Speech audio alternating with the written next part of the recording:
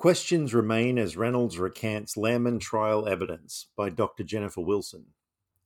Questions surrounding former Liberal Defence Minister Linda Reynolds' recanting of evidence given to the ACT Supreme Court in the Lehrmann trial remain unanswered. So does the question of whether or not Reynolds misled the federal parliament on the matter. We've heard little from Reynolds since her spectacular backtrack during the Channel 7 program Spotlight, which aired in August 2023, regarding her sworn testimony in the trial of Bruce Lehrmann for the alleged rape of Brittany Higgins in Reynolds' office in Parliament House in March 2019.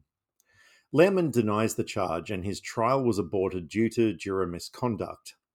Reynolds told the court she did not know of any sexual element in the events that occurred in her office, specifically that she was unaware of Ms. Higgins' allegation that Lehrmann had been on top of her.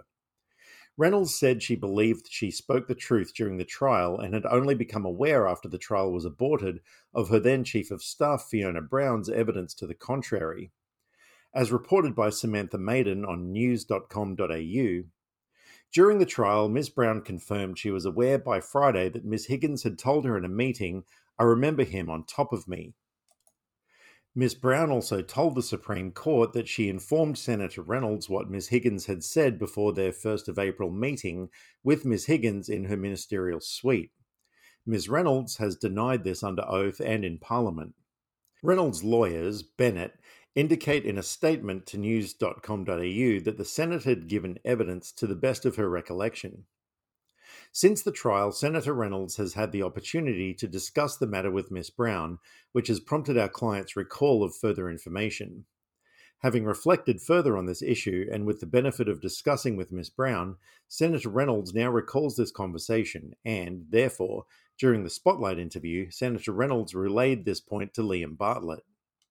The contradictions in the two women's testimonies were startling and went to the heart of the rape allegation.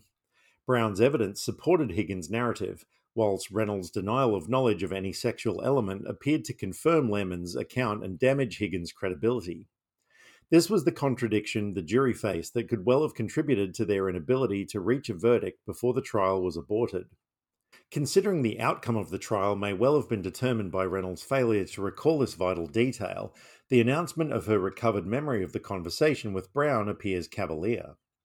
According to the Criminal Defence Lawyers Australia website, in the ACT, it will be considered aggravated perjury where the person gives a false statement while being under oath in order to procure the person's or someone else's conviction for or acquittal of an offence.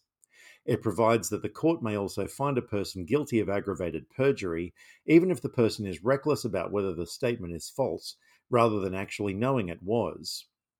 We are unaware if Reynolds has done anything other than confess her memory lapse on Sunday night television, or if any appropriate scrutiny has followed.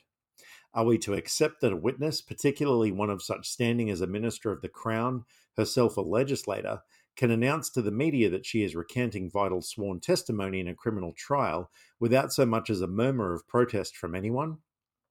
Will Reynolds be required to inform Parliament as to whether she misled it, with her denial that she knew of the alleged sexual element in the events of her office that night?